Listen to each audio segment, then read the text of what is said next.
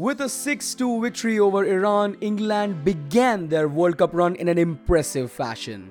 Jude Bellingham, Raheem Sterling, Marcus Rashford and Jack Grealish all contributed, and Bukayo Saka scored twice.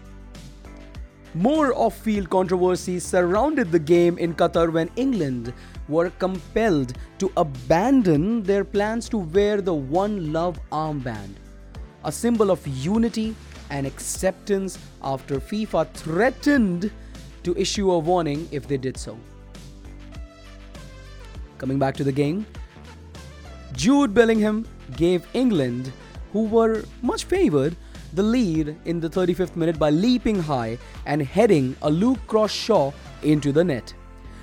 What he might not have known is that he started a goal-scoring frenzy. In the 43rd minute, Bukayo Saka slammed the ball home for goal number 2 after Harry Maguire headed down a corner. In extra time, Raheem Sterling scored the third goal with the help of precise pass from Harry Kane.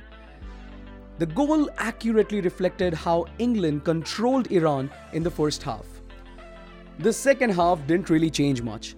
When Saka found a gap in the defense, he found some room to dribble it almost unimpeded before kicking the ball in. It seemed almost too easy. But then, Iran's hero, Mehdi Taremi, a late bloomer who has been knocking them in at Porto in Portugal, unexpectedly pulled one back in the 65th minute. Before chipping the ball in, Taremi slipped by the defense and grabbed a wonderful feed by Ali.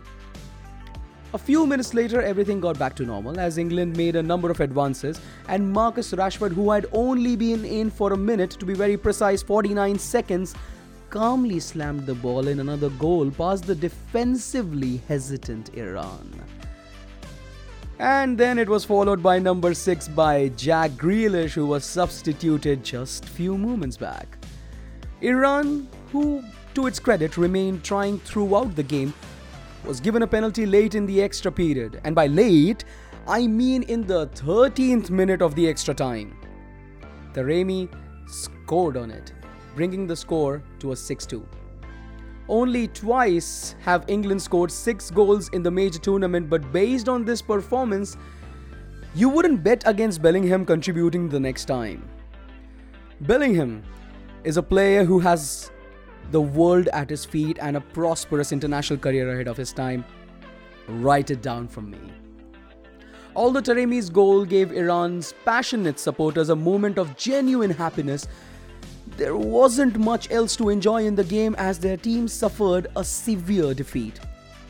However, this was not a day without enormous significance as Iran's players and supporters used this platform to publicly express their opinions regarding the mounting human rights demonstration against the country's government. The fans yelled down the national song and none of the Iranian players joined in. Inside the Khalifa International Stadium, Iran received strong support, and it was obvious that they saw this as a perfect opportunity to air their frustration. They had little time to celebrate football itself, but they were definitely motivated to succeed. Moving on to the next game, it might seem like Gareth Southgate's boy might bring it home this year, but given the weakness of Iran's opposition, it nearly is impossible to make a conclusive judgment about England's chances at the World Cup. However, Southgate could not have chosen better as his one significant selection choice paid off handsomely and the outcome was practically ideal. 3 Lions started this campaign with a roar. How far along does this winning streak go? I guess we will see when the time comes. Moving on to the second game of the day, Senegal versus Netherlands. I would be lying if I said this was the match that I was waiting to see all day, but after the 6-2 win and an amazing show of attacking football by the 3 Lions, the game kind of felt a little Not every game can be a 6-goal nail-biter, but the majority of watchers likely anticipated a few more highlights from a matchup between two top 20 clubs on Monday at Doha's Al Thumama Stadium. Senegal suffered a demoralizing defeat in their opening 2020 World Cup game thanks to the late goals of Cody Gakpo and replacement Davy Klaassen, who put Netherlands in a strong position to win Group A. In the 9th minute of added time, the Chelsea goalkeeper could have done better when he could only block Memphis Depay's feeble shot into the path of fellow Dutch replacement Davy Klaassen, who swept home the game-winning goal. In the absence of the talisman and lead-scoring Sadio Mane, who was forced to withdraw from the competition after a knee surgery, Senegal appeared relatively toothless. Also, sidebar, I hate Van Gaal. Every time I see him on the field managing, me personally as a United fan, dislike that man. But he was correct when he said the Netherlands men football team today were a bit shoddy and messy in possession. They were inaccurate and ran with the ball way too much. The Netherlands wins to celebrate their first World Cup appearance in 8 years. Senegal, on the other hand, did not play well, but their remaining group games against Ecuador and Qatar should present them with easier competition. And for the last match of the day, we got our first draw and the first big margin win on the same day. Yes, sir, we did.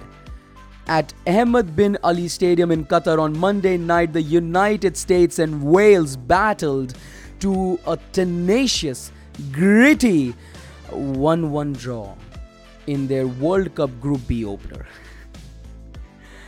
At the half, the US led thanks to a skillful goal by Timothy Weah in the 36th minute. But Gareth Bale's late game penalty kick gave Wales a crucial point.